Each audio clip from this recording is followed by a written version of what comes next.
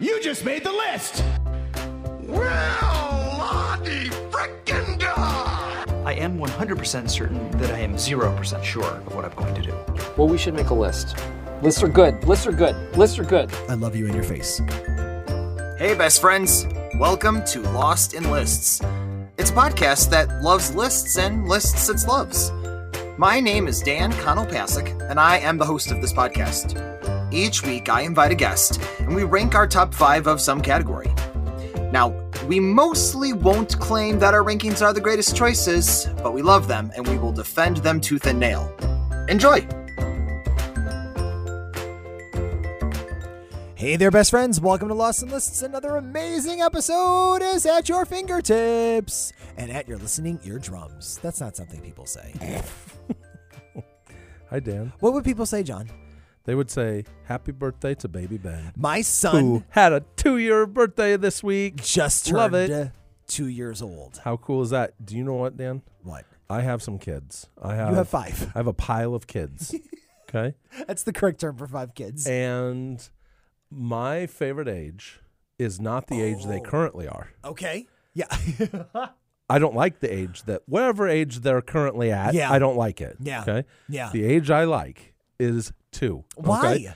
Everyone From says 2 to 3? Yeah, everyone Okay. says terrible 2, terrible 2. They are liars. Okay. 2s are the best. Okay. Because the kids, they're starting to be like people. Uh-huh. They're not just like a baby taking up space. Yeah. Right. Yeah, he takes up space. And what they are is they start interacting, and not only interacting because they've been crawling, they've been touching things. Right. They've been interacting that way, but they haven't been interacting like verbally or with language. Yeah. And in that age, they can't usually, my kids, some kids are amazing, like everybody else's kids probably. But like my kids didn't have a grasp of how to speak at that age. Right, yeah. In fact, they would say a few words or whatever, right? But they could understand everything. Yeah. Like they had a grasp of the English language and understood what was going on around them. Yeah. And were interacting with things that were being processed verbally or like Interesting. audio. You know what I mean? And Yeah. and it makes them so real. Like they're not just there. Yeah. Now they're like my buddy. Yeah. And like it was I love 2s. I love 2s. 3s, totally different story. 3s are bad. 3s are bad. Okay. Because then they start sassing and they Yeah. they're like, oh no. Now I get how to talk, and now I'm gonna say, no, I'm an adult. Yeah. I can do whatever I want. Woo. Except, no. Okay. You cannot, 3-year-old. I think I can handle the sass pretty well, but then again, I'm a very sarcastic person, and 3-year-olds don't understand sarcasm. A lot of people don't, too. Here's the thing. This kid, I love him to death. He is everywhere, and it's adorable and exhausting at the exact same time. Yeah. He is up the stairs. He is trying to go down the stairs head first. He is trying to do everything and anything. He's so close to walking. He's so close to wanting to get those first steps. I mean, he will stand, he will look, he will reach, and then he'll fall. It's scary. It is frightening. It's got to be totally freaking like scary. But each for step the 2-year-old but or whatever. That's the true 1-year-old, too. whatever That's it true. is. But each step so far has been super scary. Like it's like, Yeah. oh crud, he just rolled. Yeah, Oh, I'm no. not even talking Oh, now about he's for crawling. us. I'm Right. not even. I'm talking about like for someone to not walk, Yeah. and then now have to walk. There's a lot of faith. But why there. does he want to go head first down the stairs? That's what he did the other day. He was like, I was at the stairs, like right there with him, and I was trying to like say, turn around, Ben, turn around. Let me help you get down the stairs. And he was like, nope, and just put like both hands forward and like hit the step. And I was like, okay, I guess that's a way to try I think it. it's because kids just aren't very smart. You know what I mean? Yeah. Like they're just not. Yeah, it Like happens. it's what happens. They have to learn. They have to learn, and they have to gather that experience, and then they'll figure it out. Yeah. You know what I mean? You know who is really smart? Who? Rob Wallace, the guest on today's podcast. He said a word that Fricative. Well, no, he said several words. Oh, okay. The one I was thinking of, and I remember I remember what the definition is. Uh-huh. I don't remember the word. It Oh. was like it started with a T for sure. Okay. And it was like and I'm going to look super stupid right now because everybody uses this word probably in daily language. Well, it'll be But fun it when was like, people mention seeing it in the show. you know, trifogolith or something like that. And it was Troglodyte. He yeah, said yeah, troglodyte. that's what it was. That's what it right. was. And it was someone that like lives in a cave or something Yep. like that. I'm like, Yep. why wouldn't you just say something Like a lives in caveman. cave? Like, Yeah. but like it didn't even cross his mind to say like someone that lives in a cave. Like that would be what I would say because I am a caveman, right? Because you are a troglodyte. That's right. Hey, look at that. Audience, this is a fun episode. Rob is just a hoots to have a conversation with. I think that you're going to enjoy it. And if you don't, listen anyway, because we appreciate you. Thanks so much.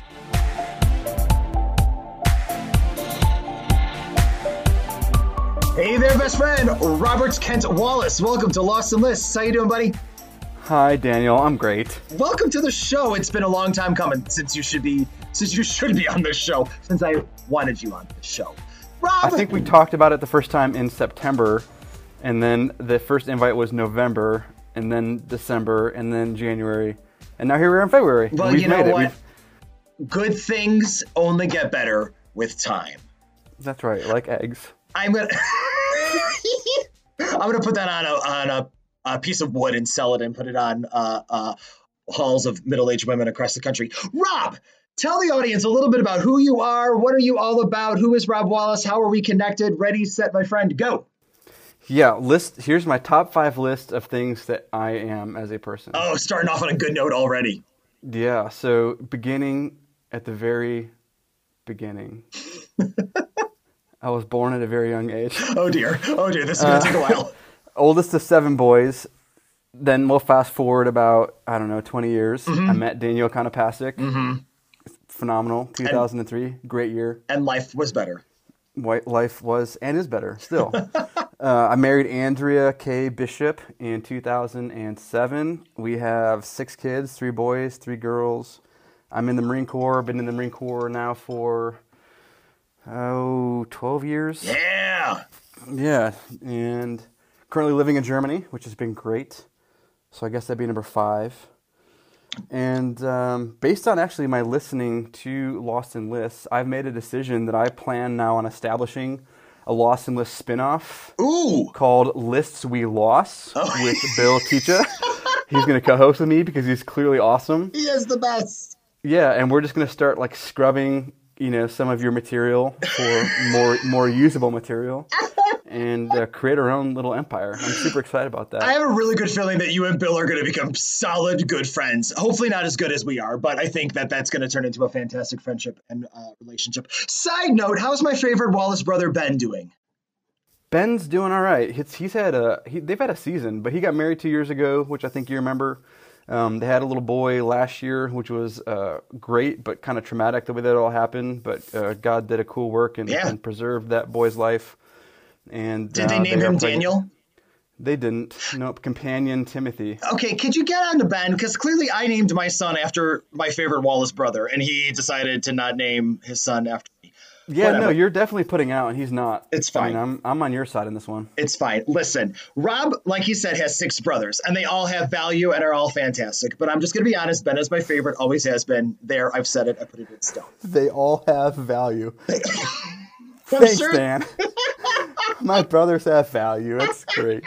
Okay, Rob, But yeah, the way we know each other, I think the real way we know each other, we met at Cedarville. Yeah. We met like in 2002-ish, but we like really kind of met and became acquaintances towards the very end of our time there in 2003. literally But then days.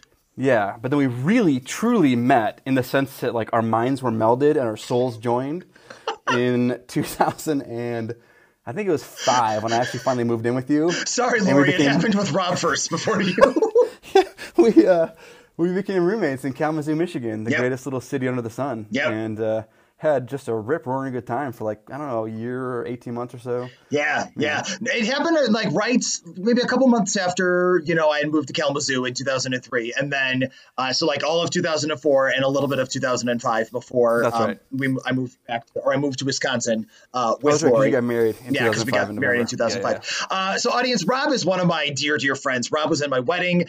Rob and I, like I said, we became good friends and just sort of have kept great contact. Rob has been there through through some really tough stuff in my life at different points, and I've always valued and appreciated him and loved him. And honestly, Rob, the other episode, one of the episodes where I was with Houston Kraft talking about why I am jealous that I can't say I love you to people. This is what you and John Andrus have in common. Both you and John can firmly and comfortably say to me and to other people, I love you, without ever being like, oh, that's a weird thing to say. We don't typically say that. You two are the two that are always like, Dan, I love you. And I'm like, oh, I want to say that more to different people. So Rob, love you.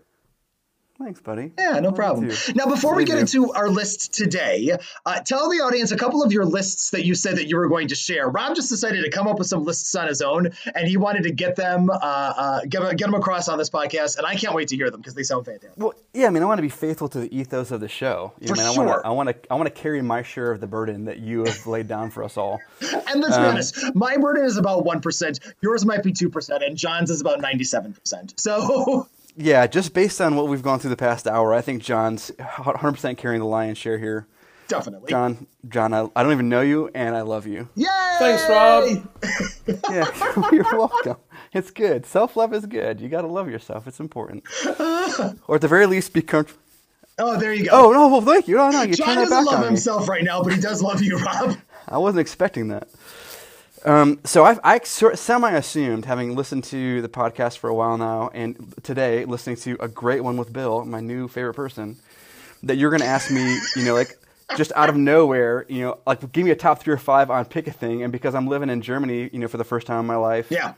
With the Marine Corps, that you're going to ask me about Germany. So I built a list for Germany. I also have another list that we'll get to in a second. Okay. But I'm just going to go with the Germany one because I'm assuming that you would have asked me that. Go with the And Germany so- one. I mean, I look, I don't want to catch you off guard or anything like that. You have come to this episode prepared.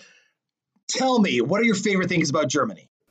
Yeah, so the first, and by first I mean third, Right, bottom right. of my list, Right. but still important. But important. Bronze medal. Bronze medal. Yeah, bronze medal, yeah. And I say this with, I want to be clear that temperance is important to me, that moderation is a good thing. It's a biblical characteristic of a man. But beer is €8 for 20 500 milliliter bottles. Wow. That means that a 17-ounce bottle of beer, there's 20 in a case, it costs €8. It's preposterous. It's cheaper than water. Wow. It's incredible. I'm- And it's great. It's like I'm in Germany drinking German beer. It's really quite great. I'm So surprised that's you're number not 3. plastered yet. No, I'm just Well, kidding. I mean, it's just still kidding. early. It's only 9 p.m. Okay, beer, cheap, fantastic. Number 2. Yep. And to be clear, this Yeah. list is only based on things that I have found in the local area that are not here, or not having been here for 7,000 years or so. Like the mountains are great, Yeah. but that's not unique specifically to where I'm at in Germany. It's not even necessarily specific to Germany. It's I'm focusing on things that are German. And- so number 2 Okay. is Rittersport, which is a form of chocolate bar. It's kind of like the local Hershey's, except much, much better. And they've got one in particular called Rum Traubennuss, which is rum raisins with hazelnut. Oh! And it is phenomenal. Daniel, look at this. I'm going to show you the package. Oh, dear. Not that it really is that impressive. Oh, dear. But just so you can see it and remember it for the rest of your life. Oh. Because when you come out here next summer for my 40th birthday, Yes. we're going to eat these by the fistful. Oh, 'Cause good. they're I can gain phenomenal. back all my college weight. That'd be great. Well, we'll run a half marathon every day too. Yes. Oh, we'll talk about that in a second. Yeah, What? they're phenomenal. And then number one, my all favorite, and there's like a sub list to this, kind of like High Fidelity, Oh, which okay. is unarguably like Jack Black's greatest film. But they're kind of like Yes. sub question, right? So here we go, sub list. Okay. So the number 1 is German speaking German, which sounds stupid when I say it out loud, and I wish I hadn't said it out loud. I could just sent it to you in a text. But the sub list to this is kind of like, okay, think about your top 3 favorite superhero powers. Okay. For me, it's Spider-Man number 3, Aquaman number 2, because living underwater would be super cool. That'd be amazing. But then number 1, all-time my favorite superhero skill is languages. This guy named Cypher can speak every single language, including computer languages and human subtext and nonverbal communication. I never even heard about him until I started looking this up specifically for the show, because the idea of being able to speak to other people and other cultures is really interesting and Yeah. fun and super cool. Yeah. It's one of the most critical ways you can engage another person. And on some of my deployments, learning a little bit of Arabic or a little bit of Dari and being able to interact with Afghans and Iraqis, it changes the whole dynamic, and it opens up this whole new world. And being in a place where I can be with Germans and learn German and speak German is like the coolest thing about being in Germany for me, and it's one of the primary reasons that we wanted to be here. So That's awesome. number one for me for the top 3 greatest things about Germany for the Wallace family. That's fantastic. You know, the only thing that I remember from German in high school is ich muss meine Hose ausgehen und tanzen, which means I must take off my pants and dance. That's all I remember. And I remember I used to not say it correctly, and then a missionary friend of mine said it's actually ausgehen. And I was like, oh, good. I'm glad that you could help me say that correctly. So I'm going to make a lot of friends when I come visit you in Germany next year for your 40th birthday. So 100%. yeah, they're So going many to they're going to friends. be all about that. Is that it for your lists? Or are you going to talk about our first No, topic? okay. No. So here's a bonus list. Oh, Well, yay! a second bonus list. So many! Which is, as I was thinking about the show, and I was thinking about you and how much I love you, and how the show is predicated upon all these people that love you and that are part of your life. Oh, dear. I was like, here's my top 3 favorite guests that you've had so far. Oh, yes! Number 3, and this is a little bit unfair because like I don't know the majority of the people that are in your life currently, Sure. including John Andrews, who I love. and Yes. don't even know. Boom. But that being said, John just kind of has the meta top. Like he's not just an honorable mention, but like he's the honorable mention that like supersedes all the other mentions. Well, because he's in every episode. There you go. Yeah. So he's like both. He's the alpha omega for when it comes to the show. Oh, gracious. We need to take it down a notch. Well, I mean, you're the backbone, the skeleton, the muscles, and probably the brain. Yeah. So What number am I, 3 is Jared Rob? What am Lawrence. I? Oh, you're the voice. Okay, that's it. The mouth. Good, I'll take it. Just like the lips. Yeah. Let's make it okay. as small Just as possible. the lips. You're the dental fricative of the show. This is the first time the word fricative has ever been used on our show. Okay, John, overarching honorable mention. What's your number 3? So number 3, Jared Lawrence. Yes. I love J-Lo because, Yes. well, for lots of reasons. He's just a great person. He is. But also, we were in student government together That's right. with David Von Wenzel, our Yes. dearly departed, Yes. beloved brother. Yes. And J-Lo came on and had such a great topic. Like short stories. I mean, that's like not only creative, but also interesting and cool and a great thing to talk about. And I was Yeah. like, man, J-Lo killing it. Yeah. And he's teaching in China. Like I he's know. Like, he's doing the things that I care about, and I'm just so proud of him. And I haven't even seen him in 17 years. And J-Lo, shout out. If you listen to this, brother, I'm proud of you. You're my number 3. Only because number 2 is Jeremy Wickler. Because Wickler is just... He's like, I don't really have words for it. He's just Jeremy Wickler. And if I could hug him right now and just keep hugging him and just absorbing some Wickler, oh, that'd make me so happy. I'm going to let you know that Jeremy Wickler looks and weighs about the same that he did when he was in college back in 2004. Nothing's changed. Not surprised one bit. And he's No, a lawyer and had a great topic and is super sharp and clearly doing great things. He's amazing. Yeah, I was super excited. But number 1, far and away, I mean, and not to take anything away from John or from you or for Jared or Jeremy, but Bill. Yeah. I mean, he is awesome. He's I don't great. even know the guy, and I just want to spend the rest of my life with him. And I'll tell you what. I here's can't the wait to problem. text him that. Here's the problem. The fact that you couldn't get beyond the first 10 minutes of Fear and Loathing in Las Vegas. Not that I'm making an apology for that movie, because that movie's got plenty of issues. Sure. But there's a scene in there where Johnny Depp is tripping and pretends that he is Ahab.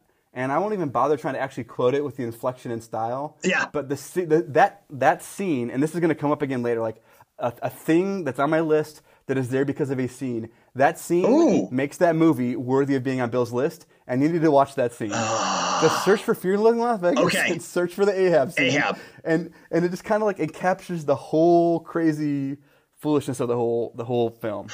Rob, I feel like your introduction so far is going to be enough for a future guest to put you in the top 3 of their favorite guests so far. You are cracking me up so far.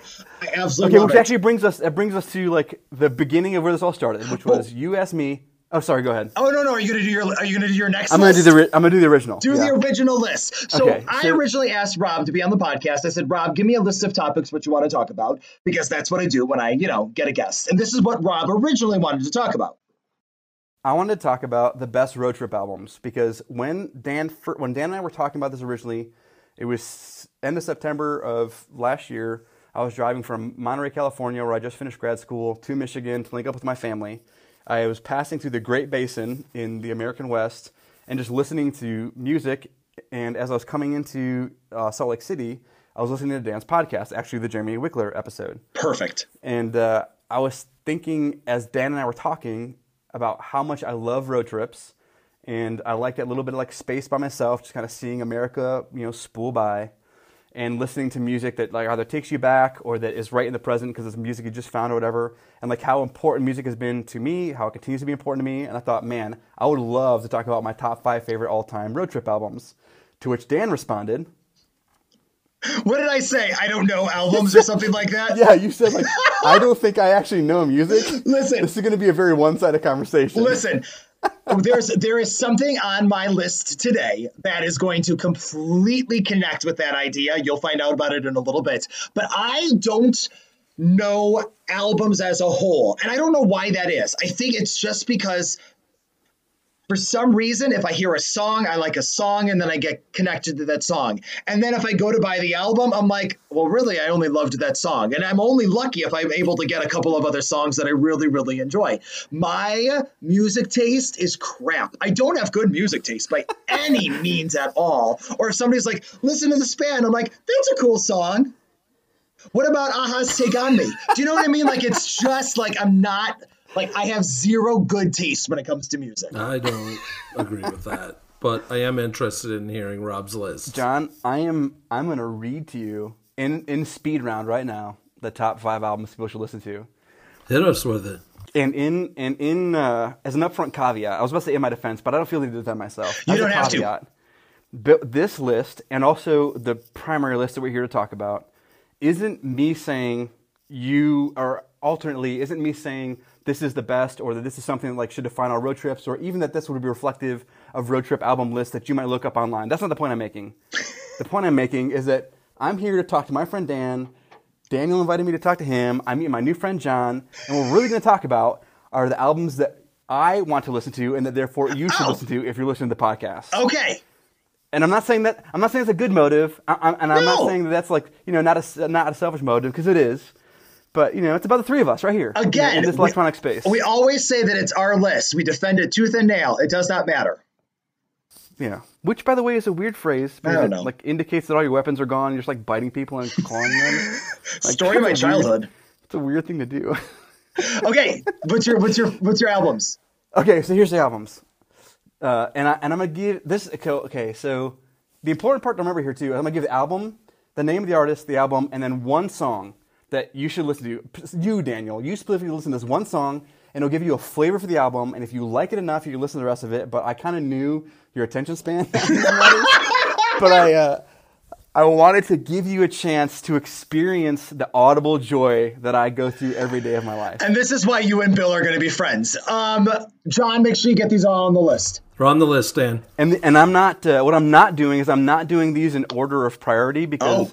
That would be like cutting my soul into pieces. Okay. I'm just going to give you... So we're not going to put Horcruxes in different spots. Okay, good to know. We're not doing Good. that. I'm just going to give you 5 good ones. And I'm just going to start. I want to start, actually, with one that I just recently came across, which is shameful to me because I should have known about this a long time ago.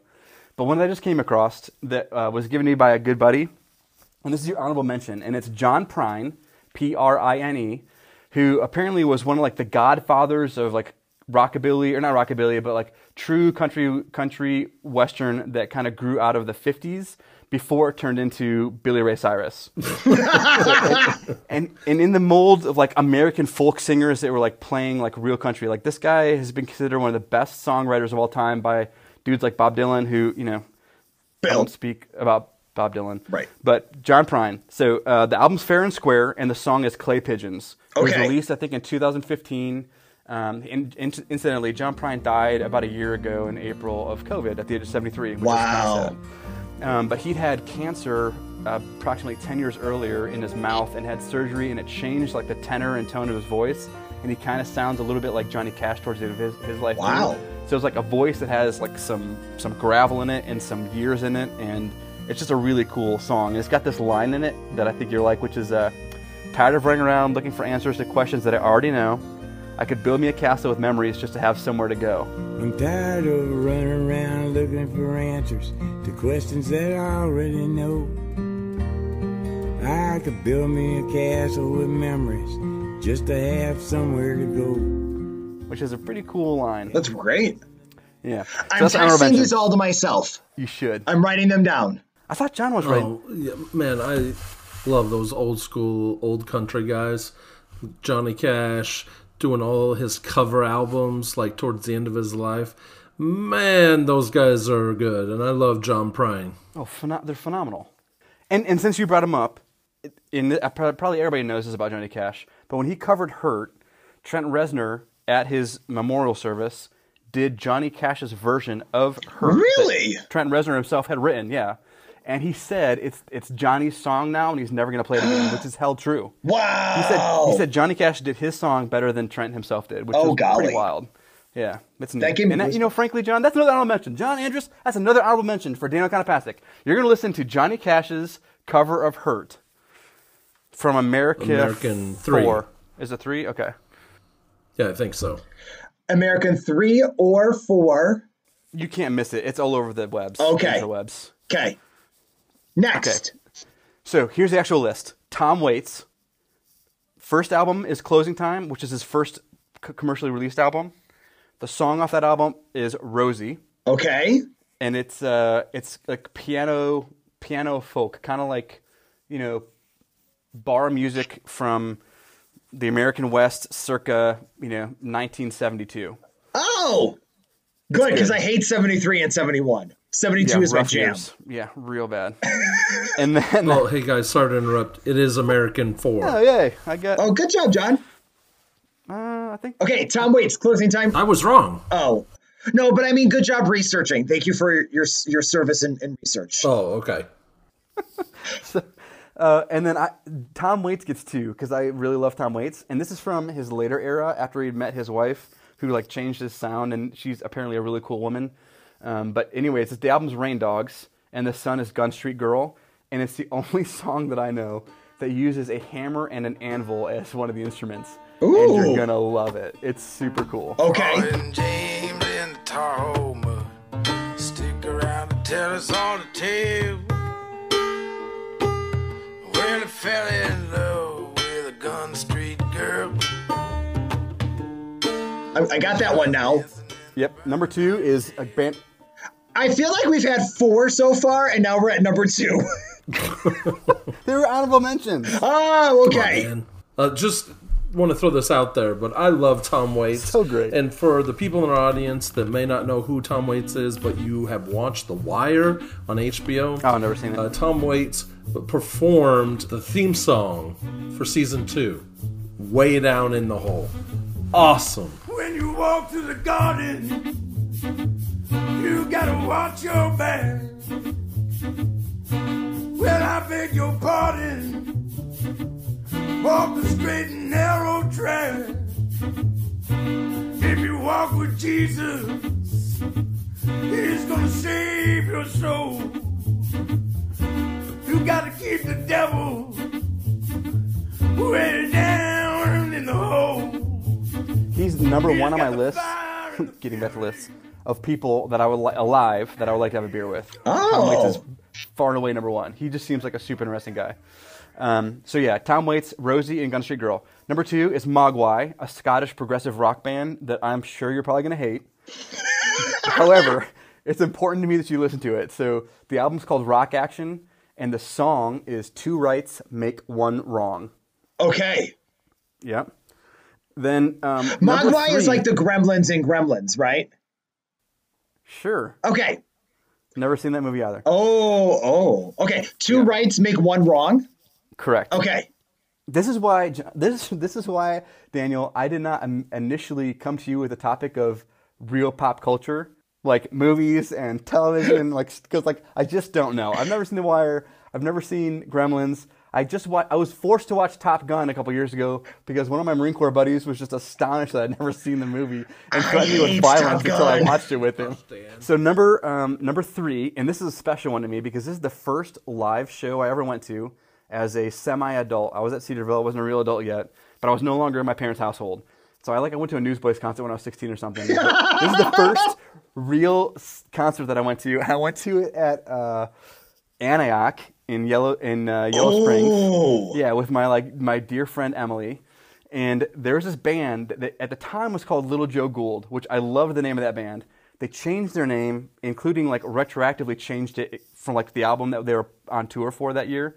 They retroactively changed the album name. So when you look it up on Spotify or whatever, you have to look it up under this band name, which is no longer Little Joe Gould, which was great. It is now Murder by Death, which is dumb. But there's reasons for it. If you want to read the backstory of the band, there's reasons for it. But they were super cool, and they played their album like The Exorcist, but more breakdancing. So That's the name of the album? culture, a little pop culture reference for you. Yes. And you're going to like this too. The name of the song is I'm Afraid of Who's Afraid of Virginia Woolf. Oh my goodness. I know. It's This so one's great. already my favorite. This one's already my favorite, and I have not heard one Yeah, note. actually, I think this might be your number two. I think personally, as you reorder these in your life and you listen to them, this may become your number two. Okay. So my number two, and again, I say number two, but really there's no priority order here. I've lost all count of how many songs we've mentioned. Yep, fair enough. Okay. I think this is 8. This is song number 8. Okay. But it's number 2 on the list, and that's Pete Yorn. The album is Music for the Morning After, and I couldn't decide which song I wanted you to listen to. I'm not saying you need to listen to the whole song, but I'm going to give you a couple options real quick. So Pete Yorn, and this album came out the year I started at Cedarville. This is Pete Yorn. Yorn. And the album title, Music for the Morning After, is all one word lowercase, not that matters. Thank you, E.E. Cummings. So I would say start with On Your Side. Okay. And then the next song, Sleep Better, is also really good too. If you listen to those two back to back, those are the first and second songs at the end of the album of the last 3. Okay. So it's like songs 1 and 2, and then there's the last song of the album. So you're at the end of the album when you listen to those songs. That was a super confusing way for me to explain that. Yeah, it was. Just listen to Sleep Better, or listen to On Your Side, and you'll go into Sleep Better, and you'll like them both, and you'll be glad that we talked about it. Oh, I'm excited. Okay.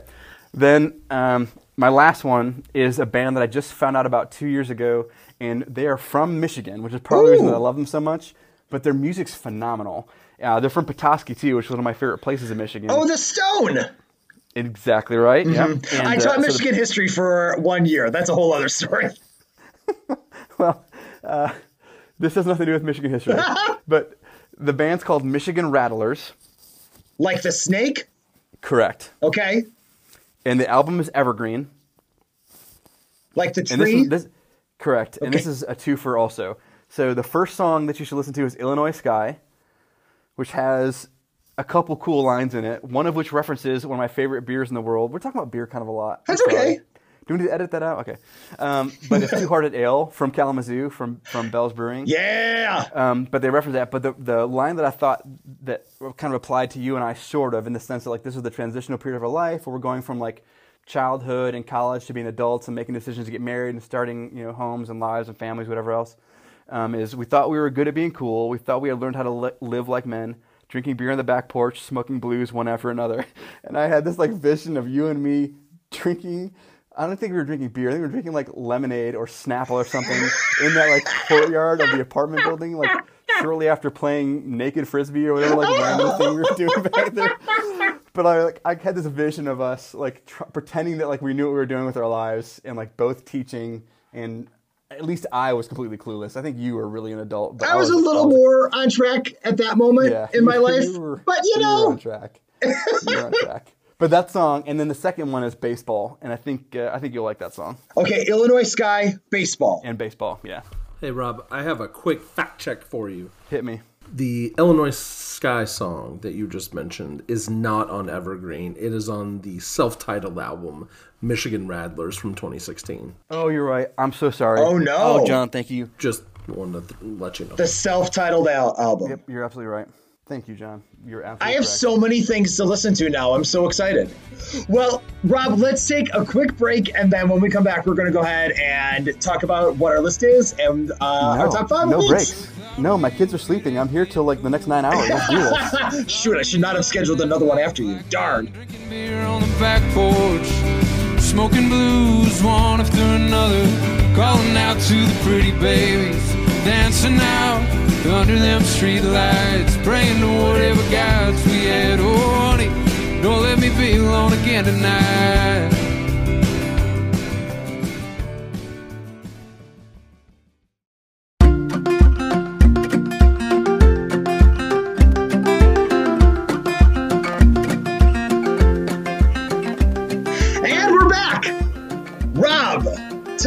audience, what are we actually talking about today? What's the topic? Okay, so we are actually talking about, and it is important that this title is the title. Okay. Like, I'm not just gonna say it and then it disappears.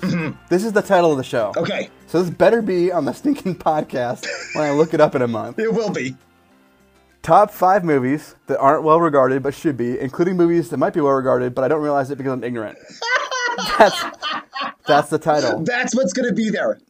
And the subtext is that, again, like this caveat, which is that I'm not saying that these aren't good movies. I'm not saying that at all, because actually one of them I know for sure is a phenomenal movie. Yeah. And as I was doing my research, I come to find out other people thought it was phenomenal too, including the Academy Awards. Oh, okay. But screw those guys. Yeah, they don't know. Because when I looked at the budget returns, it did not make the money that it should have, given how good it was. And really? So it was not recognized by the audience as phenomenal as it actually is. Now, but yeah, that's what we're talking about. Audience, here's the thing. I could not remember what exactly Rob wanted to talk about in terms of how this was going to go. So I texted him earlier this week to say, okay, here's the thing. I've got movies on my list that are regarded as good movies, but I'm just very passionate about them and I want people to like them more. And I wish that they were like either watched more or they made more money or they got recognized a little bit more. And Rob said, yes, that's fine, because I just want to talk about Grosse Pointe Blank. But you told me that you're not talking about Grosse Pointe Blank today. I'm not talking about Grosse Pointe Blank. Although I kind of want to, because John Cusack is one of those people to me that, like, he's not like a phenomenal actor. He's not like changing the world when it comes to acting. But, like, he's been in some really cool movies. He has. He seems to be a genuinely nice person. Yeah. His sister's a wonderful person. Yes. Like I should say, I don't know that. They seem to be. And as a result, he should be making a lot more money. Like, people should be watching his movies because he's great. I agree. And he's not a jerk, and he's not creepy, and he's not, all the things that make me hate actors. Like, he's a normal guy. John Cusack some credit, yeah. And he did High Fidelity. I mean, like, how can you not love John Cusack? Right. Good call. So, Rob, I'm going to tell you, this is how I put my list together. I went to my DVD collection. I've given up all my CDs, but I have not given up my DVDs. And I went to my DVD collection, and I just started pulling out movies that I'm like, I feel like more people should know this movie. And then from there, I whittled it down to these 5. That's how I got to these 5 on the list. How did you get to though? Because I did the exact opposite. I got rid of all my DVDs, and I have all my CDs. There you go. From the first CD I ever received until current, I have them all. What's the first CD you have ever received? So we're like a perfect pair. Like my hands are cupped right now like this. Like we're like 2 peas in a pod. Sorry, Lori. Sorry, Andrea. Rob and I are melded again. Okay. You're the DVD pod. I'm the CD pod. Oh, that's nice. Or I guess P. 1 pod, 2 peas. DVDs, CDs. John doesn't like it. My very first CD, but it came to me a weird way, so I don't consider it my truly first CD. But it came with a computer that my dad bought in 95, which is super random. I think it was 95 or 96. It showed up with the computer from the computer store, which is like really strange. But it was MTV Unplugged Nirvana. Oh, wow! Yes, that's a phenomenal album. Great CD album to come with a computer. But it's like it came in the computer. So weird. Like, but anyways, my first ones that I ever bought for myself, which was like just a year later, was Collective Soul, which is also a really solid album. Again, underappreciated. And then U2 Under a Blood Red Sky, which, whatever you think about U2, that's a good album. And frankly, I don't think that much about U2 either. Right. But that's a good album. Awesome. But we're not going to talk about albums. No, we're not. We're going to talk about movies. We already talked about that. What's your number 5? It's dead to me. And just one quick second.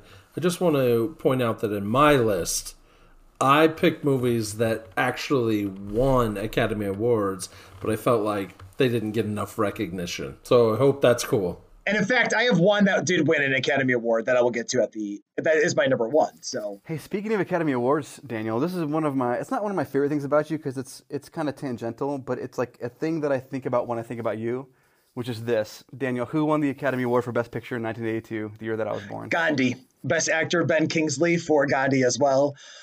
Best Actress was Meryl Streep for Sophie's Choice. I love Ben Kingsley. Best Supporting Actress, I remember, was Jessica Lange for Tootsie, because I love the movie Tootsie. And I don't remember Best Supporting Actor. Listen, audience, I used to have this idiot savant ability to be able to do this. But as time has gone on and I've adopted a baby, I can't remember like the last 20 years. But if you would like to go from 2000 and earlier, I'm going to have a lot of random facts about the Academy Awards in my brain. Yeah, well done. So 2000, the year I graduated high school. Best Picture 2000? Best hold on, best original song that year in 1982 was An Officer and a Gentleman, Up Where We Belong. 2000 was Gladiator. That won Best Picture that year. So that means that I watched Gladiator last week. I didn't even know Did you? that. Yeah. So Russell Crowe won Best Actor. Best Actress, ooh, I want to say was Julia Roberts for Erin Brockovich, but I'll have to go back and look at it.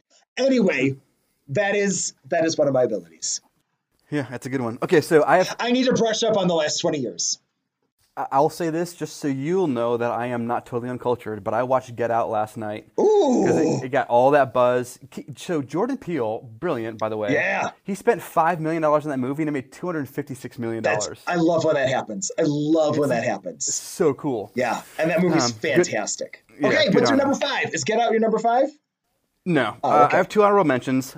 Matchstick Men with Nicholas Kim Coppola, otherwise known as Nicolas Cage. Okay. And Sam Rockwell. Sam Rockwell's going to make an appearance later on also. Ooh. Gross on that one was $65 million from a $62 million budget. So underappreciated, but really good. And if you haven't seen it, you should. Okay. And then Usual Suspects, which I think is generally kind of regarded well. It is. But I kind of wanted to throw it out there because it's one of those things that like it's always in the back of my mind is like a really good movie that people don't really talk about.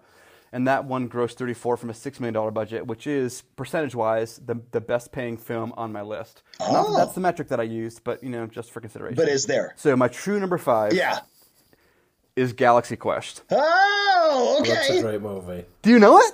Oh, yeah, absolutely. Oh, of course.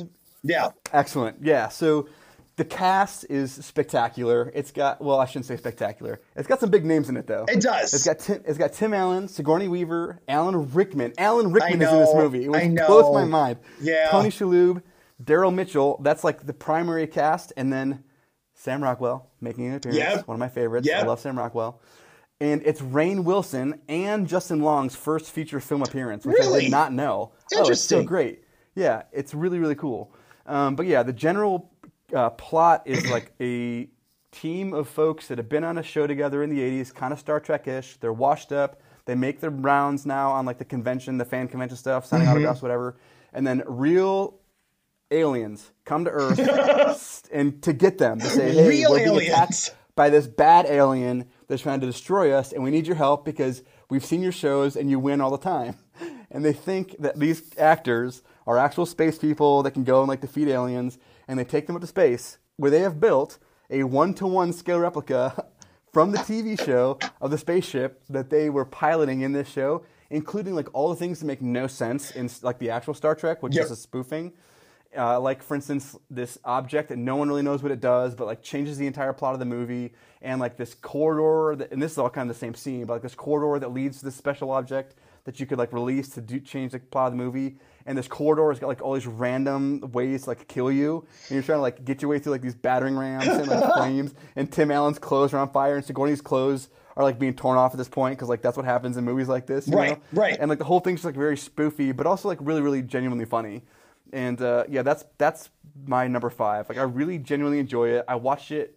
Most of these films I watched in like my college, like actually 2000 to 2005 when I was living with you. Like that's the window of time the most I watched both these movies, and they like stuck with me, which is probably true for most of us. But and that one's such a true cult classic. Like that is of its time, and the people that watched it at that time will love and swear by that. What a good choice for your number 5. Absolutely fantastic. Thank you, Love Galaxy Quest. I fully support that.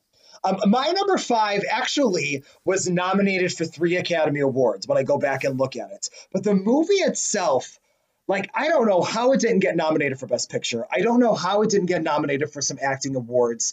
I think it's got such a brilliant story. And it's one of those movies that, for the most part, when I tell people to watch it, they're like, oh, I've never heard of that before. Or they're like, oh, I've heard of it, but it doesn't seem like it's something that I'm interested in. And that movie is Children of Men. Sci-fi thriller movie. oh yeah, Yeah, see, that's the reaction. Oh, yeah. The movie's amazing. It deserves more than an, yeah. no. That's me like remembering that it existed. Exactly. And it's a movie that more people should be like, oh, a sci-fi movie, Children of Men. It's one of the best movies ever. It has Clive Owen, who I don't actually ever usually care for, Julianne Moore, who I care for all the time, and Michael Caine. And as you know from listening to my episodes, I have a little summary here. So in 2027, 6 years away, In a chaotic world in which women have become somehow infertile, a former activist agrees to help transport a miraculously pregnant woman to a sanctuary at sea. Directed and written by Alfonso Cuarón, which Alfonso Cuarón has definitely become a Hollywood fan favorite, has won awards for different films and things like that. Children of Men somehow, I think that year got overshadowed by The Departed, which won Best Picture that year. And if you look at some of the other movies, you're like, okay, those are great movies. But I think for the ingenuity of that movie, for the excitement that movie creates, the acting's amazing. The ending, will shake you. And for me, the thing that gets me the most in that movie is that it is known for its long takes. Like you've seen 1917, where the whole movie is one long take. Children of Men will have a couple of these scenes where they're just these super, super long takes. Everybody practically dies in the movie. I mean, it is bleak, but it is fantastic. Didn't win any Academy Awards, but it's still my number 5 because I love it. That's a good one. Yeah. Well done. How about you? Number 4. Yeah, so number 4, I don't know how to do quite the sneaky lead-ins that you do. That's okay. You can just be blunt about it. Yeah, but I'll say that in this, I guess I'm starting to, you don't see it right yet, but there's kind of a trend across my films, which I sort of regret. It's unintentional. Okay. I didn't do it on purpose, and yet it's still there. Don't read too much into it. But it's another spoof. Oh, so it's all spoofs. Okay. Well, I mean, it just, again, I didn't do it on purpose. It was that time in life, perhaps. Or maybe it's just that time in Hollywood. Mm-hmm. But this one is about a beauty pageant. Yes! Yes! Yes! Yeah.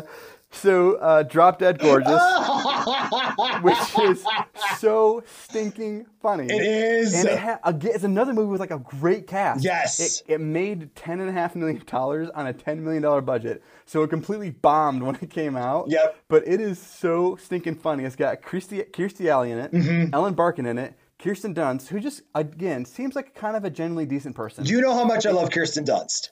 Yeah, I do. And then Denise Richards, who is... Yes. The entire time I was watching that, I was thinking a little bit she's supposed to be 18, but she already looks 40. Right. And as far as I know from just what I heard, in the ecosphere, she is not probably a great cast for this role. Right. But neither here nor there. Sure. It also has one of my favorite lines, which, you know what? Actually, we're not going to play that clip. That's not a good clip to play. Okay. But suffice to say, it's Just change it. It's a very funny movie because it follows these girls who care very deeply about this regional beauty pageant. They're all competing obviously in order to have prime placement, but it's the most extreme versions of what could be and what frankly came to be in the reality television culture not 10 years later. Yeah. Of people living out this bizarre manifestation of their inner insecurities and then just throwing them on the world, and then everything that can go wrong does in the most bizarre and catastrophic way possible. But it's not that's not believable, I guess, even in the movie. But it's just not weird enough that it still allows you to laugh along with it. Yeah. And Brittany Murphy's in it, and Brittany Murphy was always a genuinely funny person to watch act because it seemed like she was just having fun the whole time. So yeah, I'm a big fan of Drop Dead Gorgeous, and it's not on Apple yet. You can't find this thing electronically, which drives me crazy. I can't find it on Amazon, can't find it on Apple, can't find it on Netflix. That's surprising. What year did it come out? Do you have that listed? It came out in 99. Okay. Yeah, I guess so, because it's also the mockumentary style, which that's what Christopher Guest is known for. Correct. And then you get a lot of those TV shows like The Office and Parks that then do follow the mockumentary or the documentary style. But that was a good choice. An interesting little side element to this too is that Mark Mothersbaugh did the music for that film. Okay. And Mark Mothersbaugh did the music for most of I can't remember the guy's name all of a sudden. The dude that did Royal Tenenbaums. Oh, Wes Anderson. Wes Anderson, thank you. Yeah. And that there's more to come. Okay, there's more to come. I did my little evil finger. The people can't see, but I'm doing my little evil fingers. Okay. Right now, Rob is twirling his dastardly mustache. I'm waxing my facial hair.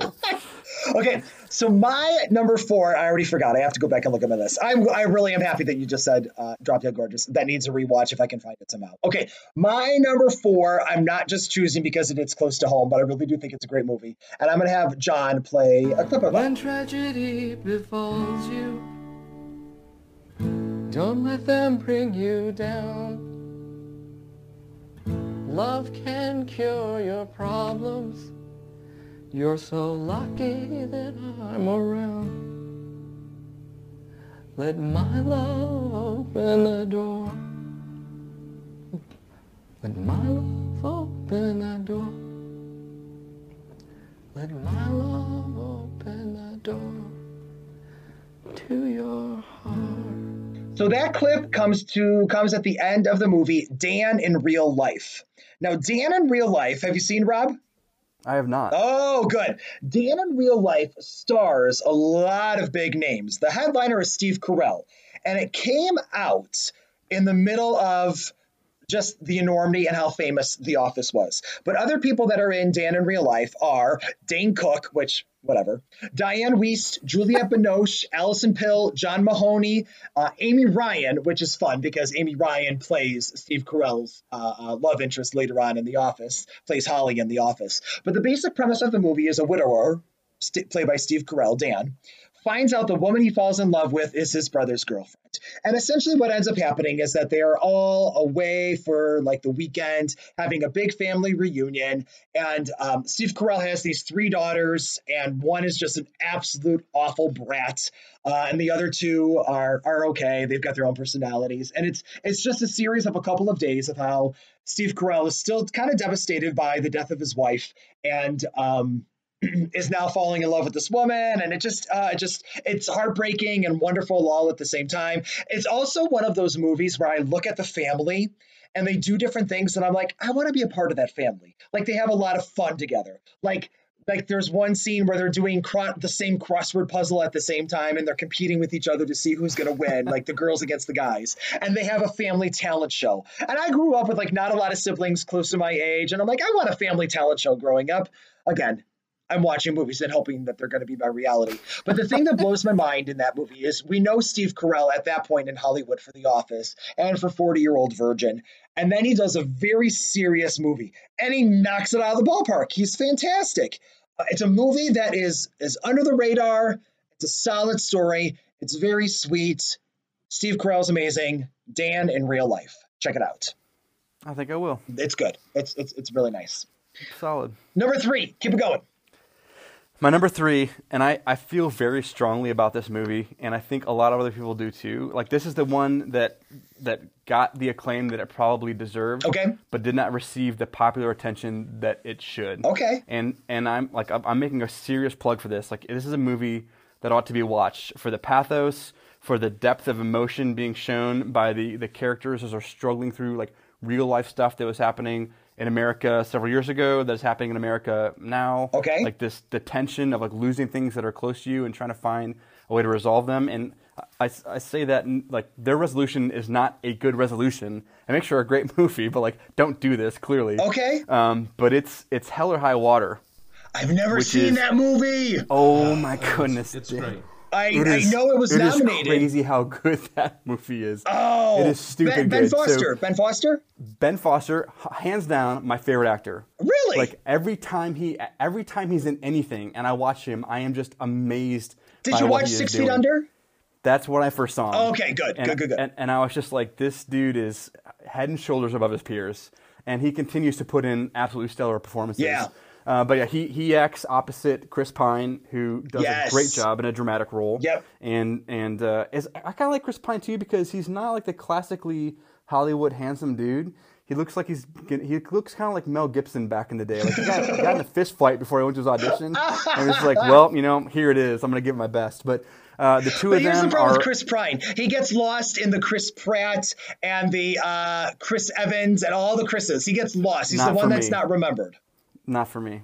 Not for you. Chris Evans could disappear and no one would know the difference. That see? guy is not. He is not doing anything helpful to Hollywood right now. Chris Pratt's my boy. But anyway, go ahead. And then their adversary in the film is Jeff Bridges. Yes. So I just love Jeff Bridges, and he's so good in this movie. But his two brothers, whose household or whose childhood home is being foreclosed on, and in an effort to save the family and any future for the family, they go on this outrageous bank robbing spree with the forever cliche that it's all backed up by the Federal Reserve and that the money's not being taken away from like normal people kind of stuff. But they become these like hometown heroes because they're acting against big corporate America that's crushing the little guy.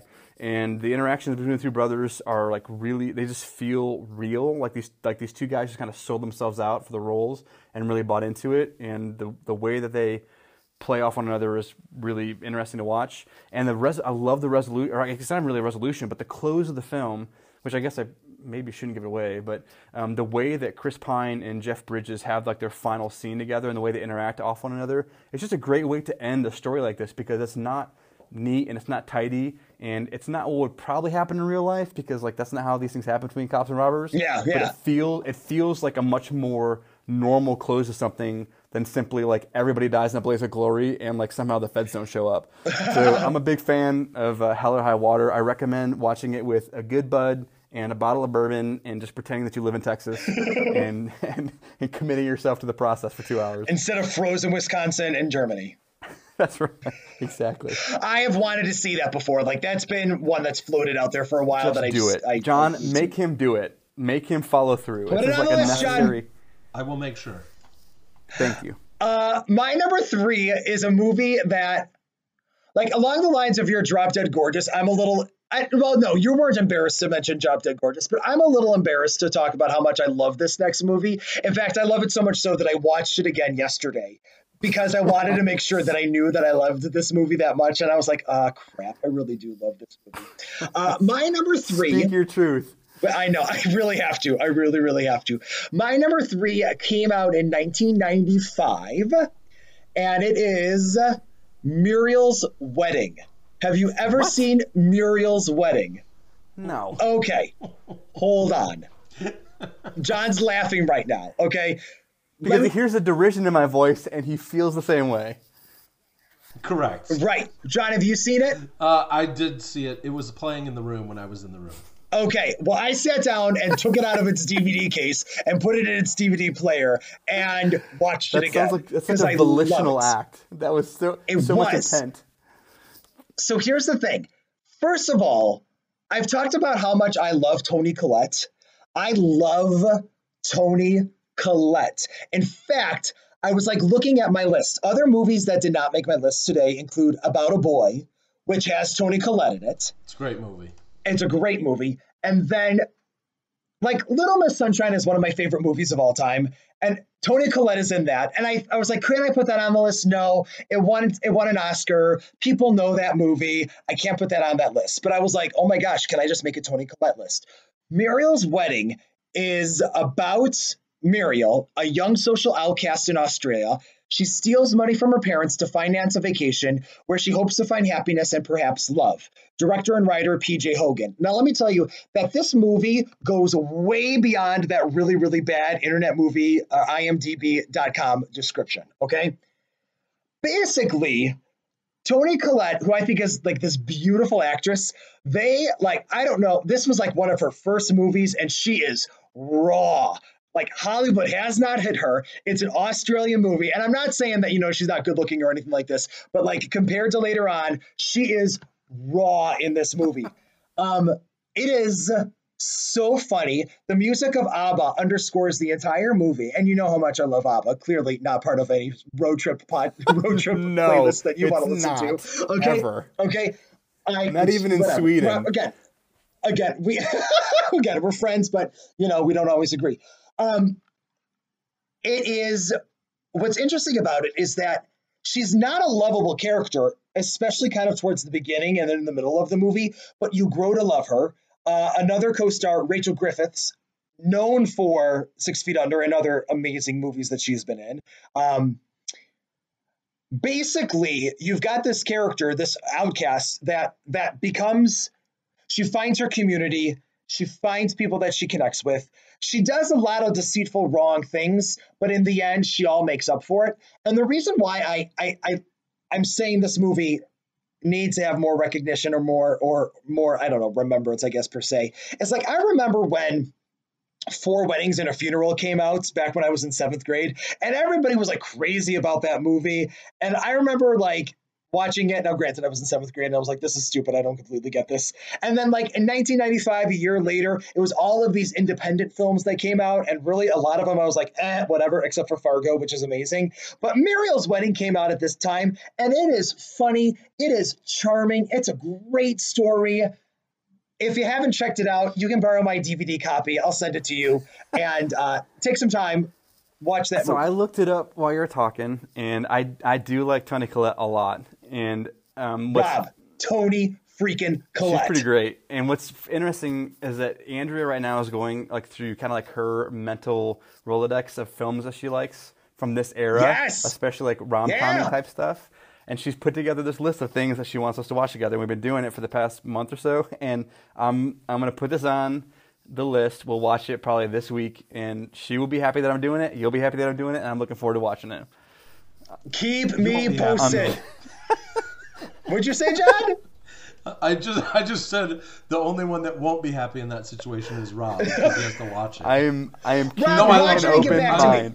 I love that. Yeah, Muriel's Wedding's great. It's funny, and I like Toni. I'm keeping an open mind. It's good. It's good. All right, number 2. I feel very good about this one, and Okay. I think you'll probably feel good about this too. So this to me is it's a great picture of like the things that you get from a person that's in the realm of artistic production early in their career before they have a clearly Okay. established identity, which is typically tied to much larger funding streams that result in like a different element of their creativity coming out. And Okay. I think this one, again, in my perspective, is better than what comes after, although what comes after is spectacular. I like this better because it feels more organic and it feels Okay. more... I think this is more true to the director's personality. And again, I'm projecting because I don't know the man at all. But it just seems like No, I think you're probably right. like this just seems to be like probably the type of guy that he is, and that when he got more money and could create stuff that was like more fully formed, it hid him a little bit. So you know the man really well. We already talked about him. It's embarrassing that I couldn't remember his name because I just had like a stutter. But Wes Anderson. which one did you Wes choose? Anderson's first film, Bottle Rocket, is absolutely awesome. Oh! And Yes. the thing that's crazy. You made me watch Bottle Rocket. It's because of you I Indeed watched it it. is. And what I Yes, didn't realize about yes. this is that I didn't realize it tanked so bad. So the movie cost $7 million, which is not a small amount of money for a guy's first feature film. Right, that's a little surprising. It only made $500,000. Like it completely Wow. bombed, which I think it just wasn't the right, it wasn't the right time. If he'd had the vision of Andre 3000 to not release the movie when he had the idea for it, but to wait until the culture had caught up 10 years later, he would have been seen as like, a genius. But maybe he wouldn't have made, Life of Aquatic First or of something. all, I hate Life Aquatic. First of all, I love that you just compared him to Andre 3000. Second of all, I'm just really, really happy you brought up Andre 3000 for so many reasons. And you know the main do. reason. The song is called Valentine's Day. It's on that Outkast album, The Love Below. Please listen. Okay, back to And Bottle actually, Rocket. Go ahead. this might be the first year that on Valentine's Day we didn't text each other. I didn't. It crossed my mind, and I just didn't And do I it. I'm forgot sorry. too. But it's like okay. the first year in like 17. And it's okay because we had this instead. This is better. We had this. This matters. This is better than Valentine's. Did you want to talk more about Bottle I do, Rocket? because it's Go Luke ahead. Wilson and Owen Wilson, and their very Yes. little known brother Andrew Wilson has a role in the film. But the thing that I like about it is that it's like maybe there's like a problem here with me, but it's robbers again, like lowbrow, crook comedy. But they're I'm loving that you're saying cops and robbers several times in this podcast. I got 3 boys in the house, 6 small kids. But they're trying to like create for themselves this bright future by both generating a sense of place in the criminal underworld, but also the money that goes along with it. And they're just completely and totally incompetent. Not in the way that people are incompetent in like Home Alone, which is Right. this slapsticky type, the Three Stooges, but like the real incompetence that would happen if people that have no idea what they're doing were immediately told, you must rob a house in the next 60 minutes. Like it's like real life incompetence. So pretty much me. Yeah, exactly Me. right. Okay. And it's a tough, honestly, I went back and watched it recently. It came out in 96. I watched it recently, it is a tough film to watch because the pacing isn't quite spot on. But the Yeah. people are so funny to watch interact, and the scripting is so. I can't, like, it feels to me like half of it's ad libbed. It's kind of like Christopher Guest and Wes Anderson made the film together, because like these guys are making it up as they go along, but they didn't do the rehearsals that you would do in a Christopher Guest film. They're doing the rehearsals you would do in a Wes Anderson film, which would come with a script, and they just didn't get it. And so like Luke and Owen are trying to make it up as they go along, and the end result ends up having a lot of comedy. But again, Mark Mothersbaugh, scored it. I think he's done all of Wes Anderson's films. But super, super funny. It's got one of my favorite lines in it, which is where Luke and Owen are getting ready to go rob this particular place, and they tell their compatriot, whose name I can't remember right now, the actor's name, but his name in the movie is Bob, and they're saying, hey, I'm this X here, Dignan's a triangle here, and Bob, you're the zero here in the car. And just the idea of telling somebody like you're the zero in the car and that's where you're going to stay this whole time, it just kind of for me encapsulates all of it. And I quote it all the time with my brothers. Like, we're always telling each other, you're the zero here in the car. Like, we're going to do the real thing and you stay here and do the fake thing because we can't trust you. So Bottle Rocket. But never been. Never been. No. Never been. Real quick, favorite Wes Anderson movie? Go. Oh, for sure, Bottle Rocket. No question. Oh, yeah, really? No question. Okay. Yeah, number two is Royal Tenenbaums. Yep. Okay, John's is Royal Tenenbaums. Do you know mine? It's Grand Budapest? No, not Grand Budapest. It's the one with the train. No. Oh, it's not? Not Darling Limited. No. I don't know. Is it Rushmore? Moonrise Kingdom. I should have known that. Dang it. Oh, you actually said that on a podcast recently. I did. And if you know Moonrise Kingdom and you know me, you're like, that makes sense. Sorry, That makes I failed. I even knew the answer. It's okay. That's okay. Or at least I heard the answer. I'm I a better recall friend. it. No, I'm just kidding. What about you? Number two. Okay, so my number two, I referred to when it came back to when we were talking about music earlier. And I remember when I watched this movie, I loved this song that I'm going to have John play here in just a second. It's Vampire Weekend's Ottoman. John, play just a quick clip of that song. Ottoman couch, how handsome your furniture, lovely and now, but dressed for a funeral, begging you to sit for a portrait on the wall, to hang in the dark of some parliamentary. Now, I remember when that movie came out, I loved that song that was in the movie, and I was like, I gotta somehow get my hands on that song. And weirdly enough, now you're gonna laugh at this, you couldn't buy the song all by itself on iTunes. You had to buy it with the album of the movie, Nick and Nora's Infinite Playlist. Have you seen that movie? Oh, do you like that movie? I feel like you're hesitant. No, yeah, I do. I mean, it didn't like, grab me by the throat, but I do like it. Oh, and I'm a total audiophile, so I'm on board. It grabbed me by the jugular when I watched that movie because it cracked me up. Michael Cera, who was in his heyday at that time of Juno and coming off of Arrested Development and Scott Pilgrim and just other things that he was a part of. Like, Michael Cera was all over the place. And I truly think that was one of his best movies. Absolutely hilarious. Oh, I forgot Superbad. He was in Superbad. Absolutely. Maybe he was better in Superbad. Anyway, absolutely hilarious.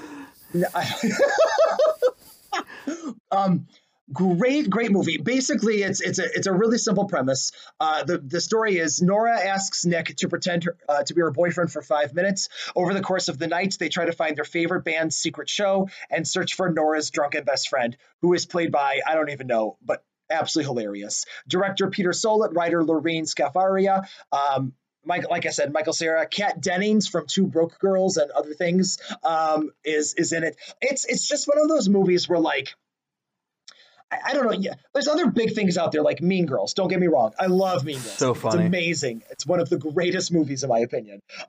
There's so many other things that are kind of like along that lines when it comes to genres. And this one I think gets lost. And I feel like it's so good. It's so funny. The only thing I can't handle is at one point in the movie, this girl throws up in the toilet and she loses her gum and she picks the gum back up out of the toilet and puts it in her mouth. That's the only part of the movie where I'm like, I can't handle that part of the movie. But the rest of the movie, and like it it doesn't end in the way that you think it's going to end. I mean, they end up together, obviously, but like it doesn't end exactly how you think it's going to end, but it's really good. And he's got these friends that are very, very atypical that are hilarious at the same time. It's a very typical teen romantic comedy with a lot of atypical things in it, and I love it. Nick and Nora's Infinite Playlist. I want to watch that one again too. It's been way too long.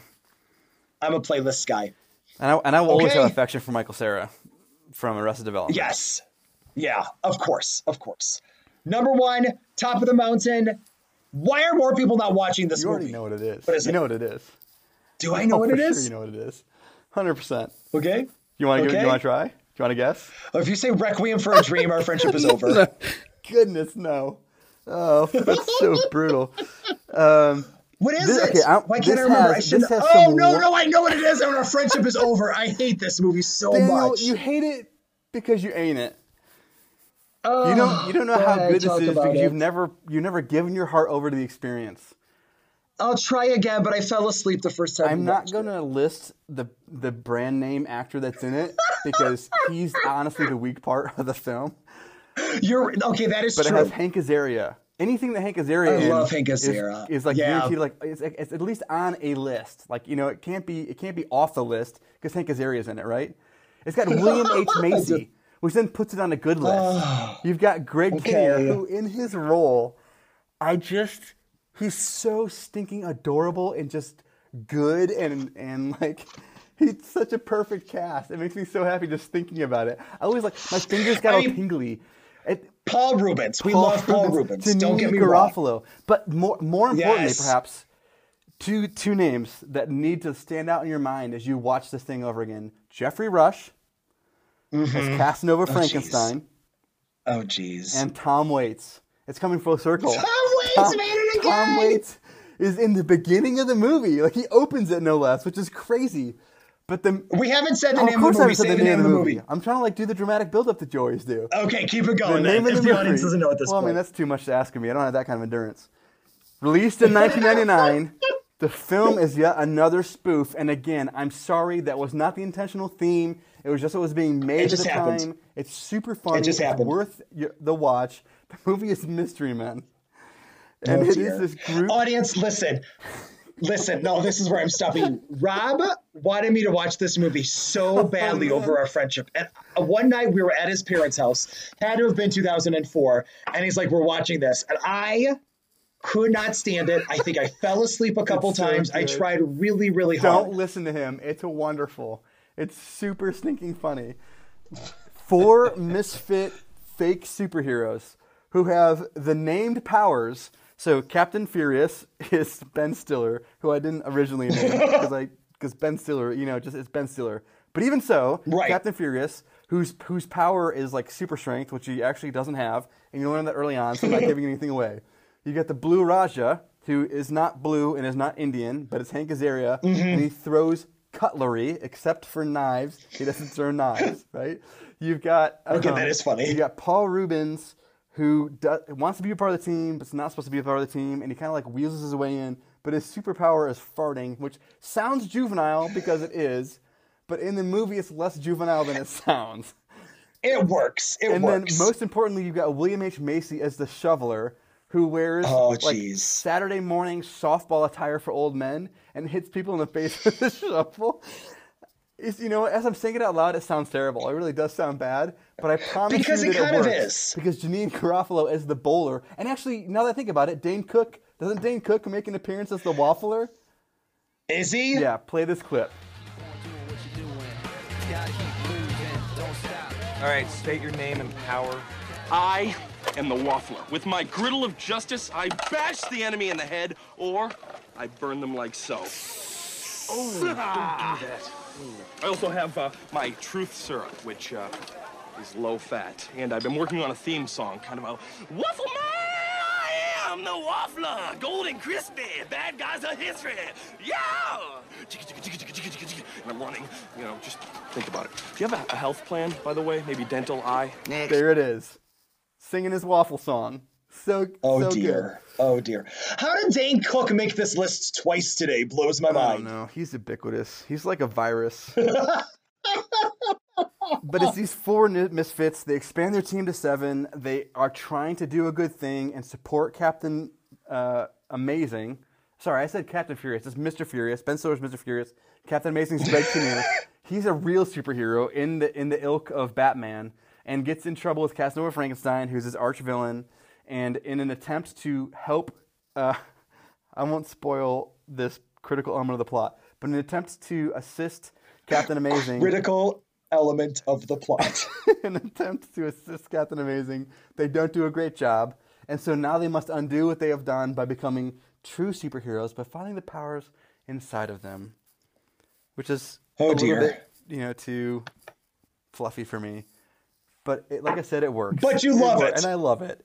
And it's got Tom Waits in it. And it has this wonderful old lady whose name I don't know, but I probably should because she's great, running a junkyard and just generally yelling at Ben Stiller all the time about his inability to junk it, as she says, which is her requirement for him to tear apart essentially a steel cylinder with his bare hands. But he can't, so she's angry at him. Anyway, just watch the movie and love it. I'm smiling at how much you love it. It's really, really good. Audience, we want to hear from you. How much do you love Mystery Men? I'm sure that I am in the minority of this list. I'm sure that I am. Shredded for this decision. I don't think so. Number 1. I put Muriel's Wedding on my list, so I'm sure that I'm going to get tons of crud. I want to hear it. I will not get tons of crud for my number 1.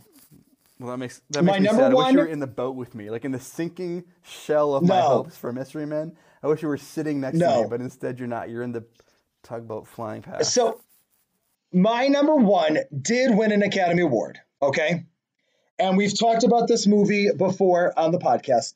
My number 1 is Once. Once, have you seen, Rob? No. Do you have any idea what I'm talking about? No, when you just kind of like threw it out there without any intro, so now I'm feeling like all kind of confused. Once is incredible. But you know the song Falling Slowly, correct? No. Oh, Rob! Who sings it? Glenn Hansard. Glenn Hansard and Markita Erglova. I do not know this. Okay. Oh, I'm so happy this is happening on my podcast. It's a super low budget movie. So. This movie came out, I have to look it up again, 2006, 2007. Let me read for you. Well, I actually didn't put down the summary. Directed and written by a guy named John Carney, Glenn Hansard and Markita Erglova, who I've talked about before on this podcast. They were the Swell Season. That's the name of their group. Amazing music. They were both in this movie. And the basic premise of this movie is that this guy who is a down and out musician who's got some great songs falls in love with this woman who sells roses. They combine together because they both have musical talent. And they essentially, on one occasion, one night, put together an album. They are in complete love with each other. And I have to leave it there. This movie, in fact, I only discovered back so many years ago when I read an article that said, this is the number 1 movie of the year that people should be watching. And I was like, huh? And then I remembered I was in Kalamazoo, Michigan, Rob. I remembered at my in-laws' house. I remembered I went and I rented it from Family Video, brought it back, and Lori's like, I'm going to bed. And I'm like, I'm watching this movie, because that's how my wife talks. And I put it in. And I just was floored at how amazing of a movie it is. It is slow paced, but the tension of these two characters and how much they are falling for each other, and when you realize that they really can't be with each other, is so strong and heartbreaking. The music speaks to my soul. It is a fantastic movie, and one of the more funnier moments I'm going to have John play right now in a brief clip. Oh, broken-hearted Hoover fixer sucker guy. Oh, broken-hearted Hoover fixer sucker guy. One day I'll go there and win her once again, but until then I'm just a sucker of a guy. Rob, do what you can. Audience, do what you can. If you've never seen Once and you just know the song Falling Slowly, which won Best Song back when it came out, you need to check out this movie. It's amazing and deserves all the credit and I'm going to do this, Daniel. Their time on the Oscars too. Yeah, you should go to YouTube and watch it because it's one of the cutest performances and then like speeches after they win ever. Yeah. It's just so great. We talked about it on an episode, and we need to put it back up again. But basically, what ended up happening is they won the Oscar. Glenn Hansard got to speak, and then they went to commercial, and they cut off Markita Erglova. And when they came back, Jon Stewart said, "We cut off this person. You need to hear her talk." And they brought her back on stage, and she finished the speech, which was amazing and super cool. That's of Jon pretty cool. Stewart. Yeah. The movie became a Broadway musical, and it became a fantastic Broadway musical. Lori and I got to see it one time when it came to Milwaukee. It is stellar. So make sure you check out Once, Mr. Wallace. Rock and roll. For I'm sure. down. Pretty much any movie that has a super solid soundtrack, I'm automatically inclined to feel positively towards. Yeah. And so I just pulled up the movie and I pulled up the song on Spotify. I'll listen to it on the way home. Now I'm going to tell you, Falling Slowly is not my favorite song. The one that I want you to listen to is called When Your Mind's Made Up. And I would actually encourage you not to listen to the music outside of the movie until you watch the movie. Gosh. Because controlling. it was so great. Yeah. Every aspect of that movie is so great, and the music really pulls you along in the movie. Yes. And I would hate to have you have, like, I don't know, come up with expectations or something based on how you liked it outside of the movie. I think that you'd be better served to watch the movie first. John's got a really good point. That's a good point. When Your Mind's Made Up, when it appears in that movie, it rips the soul. It rips my soul, unmelded from yours, Rob, now, and absolutely destroys it. It is so wonderful. It's so wonderful. Please, cool. Please. I'm looking forward to it. Aw, shucks. Well, let's take. It's interesting. On Spotify, there's only 5,000 likes for an album that won an Oscar. That's pretty unusual. And those people are stupid. And those 5,000 are fantastic. The rest of the world needs to make a better choice. It's legitimately fantastic. You'll love it. I accept. Okay, John, you have your top 5. What are your top 5 movies?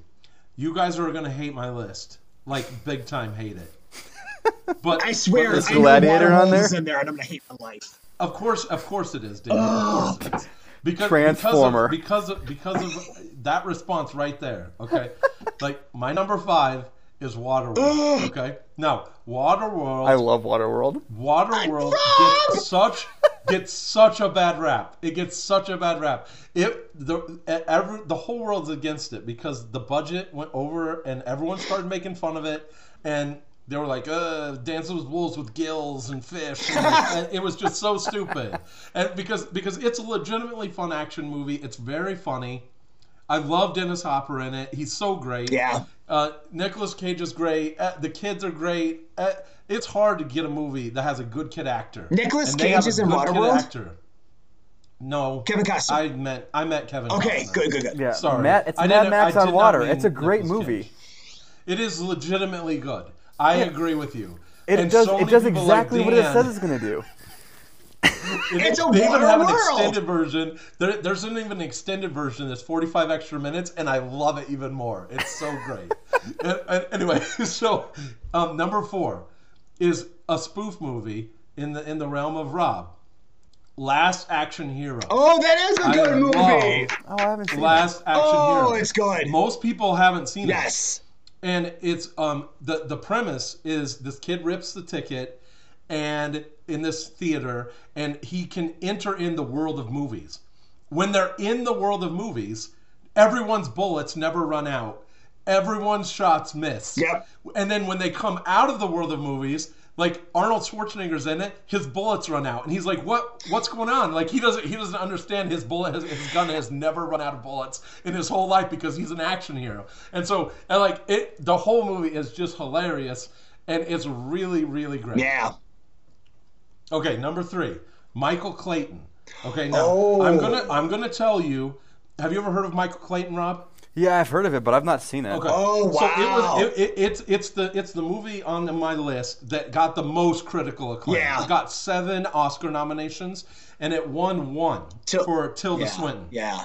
But here's the deal: no one's ever seen it. No one's ever heard of it. Yeah. No one talks about it. Yeah. Like it's crazy to me because the acting performances are on a class that I can't. I mean, like. I would put it in like maybe the top 5 all time for acting. And I'm talking about George Clooney. Yep. His acting in that is incredible. Tom Wilkinson should have won an Academy Award. He is amazing. Tilda Swinton did win. Like, those 3 characters are all so solid, and it's so good. And I could not recommend it enough. It is pretty fantastic, yeah. Number 2 is The Apostle with Robert Duvall. Yeah, still haven't seen it. Very few people have seen it. Still haven't seen it. Very few people have seen it. He got nominated for an Oscar. Yep. Billy Bob Thornton is in it. He was good in this movie. Sure. Anyway, The Apostle didn't even get a DVD release. Like, not a DVD, a Blu-ray release. Oh. It was only on DVD. It never got to Blu-ray.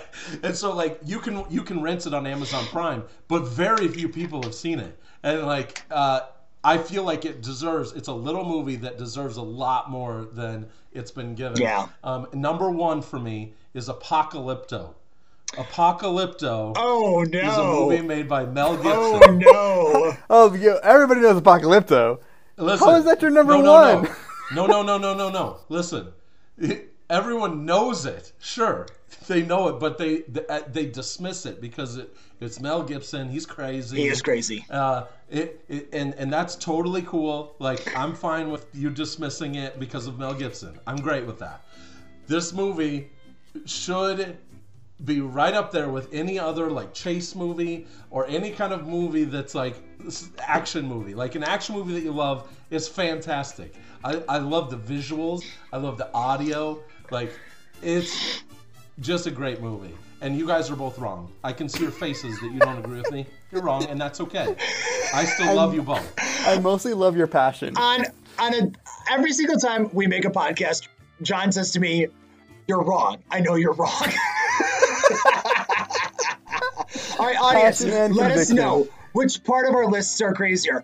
Apocalypto, Mariel's Wedding, or what was the one you mentioned, Rob, that I was making fun of? Mystery Man. Mystery Man. There you go. Oh, Rob, it's been a blast having you on this podcast. I laugh wholeheartedly with you, and you know I love you, Rob. Love you too, Daniel. Thanks for listening. I know what was on your list of questions. Where is Lost in Lists on the internet? First, Lost in Lists has its own Facebook page and Twitter account. On Facebook, just search us at Lost in Lists. And on Twitter, we are at InLists. Also, we have our own website, lostinlists.com. Check it out. There's a lot of fun stuff on there. Guess what? Lost in Lists is on just about every major podcast platform. So wherever you listen, please show us some love. Remember to subscribe, rate, and review. Again, subscribe, rate, and review. Especially if you listen to us on Apple Podcasts. If you do, leave us a 5-star review and a praiseworthy comment. I mean, only if you want to. It doesn't validate me as a human being or anything. Whatever. Anyway, if you have a podcast topic suggestion, or you would like to share some tips and advice, we'll take it. Feel free to email me at dan@lostinlists.com. That's DAN@LOSTINLISTS.com.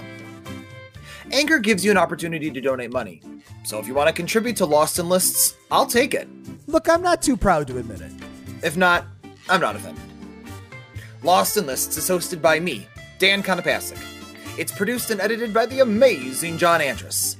Thanks again, and you are definitely not lost on my list. Bye!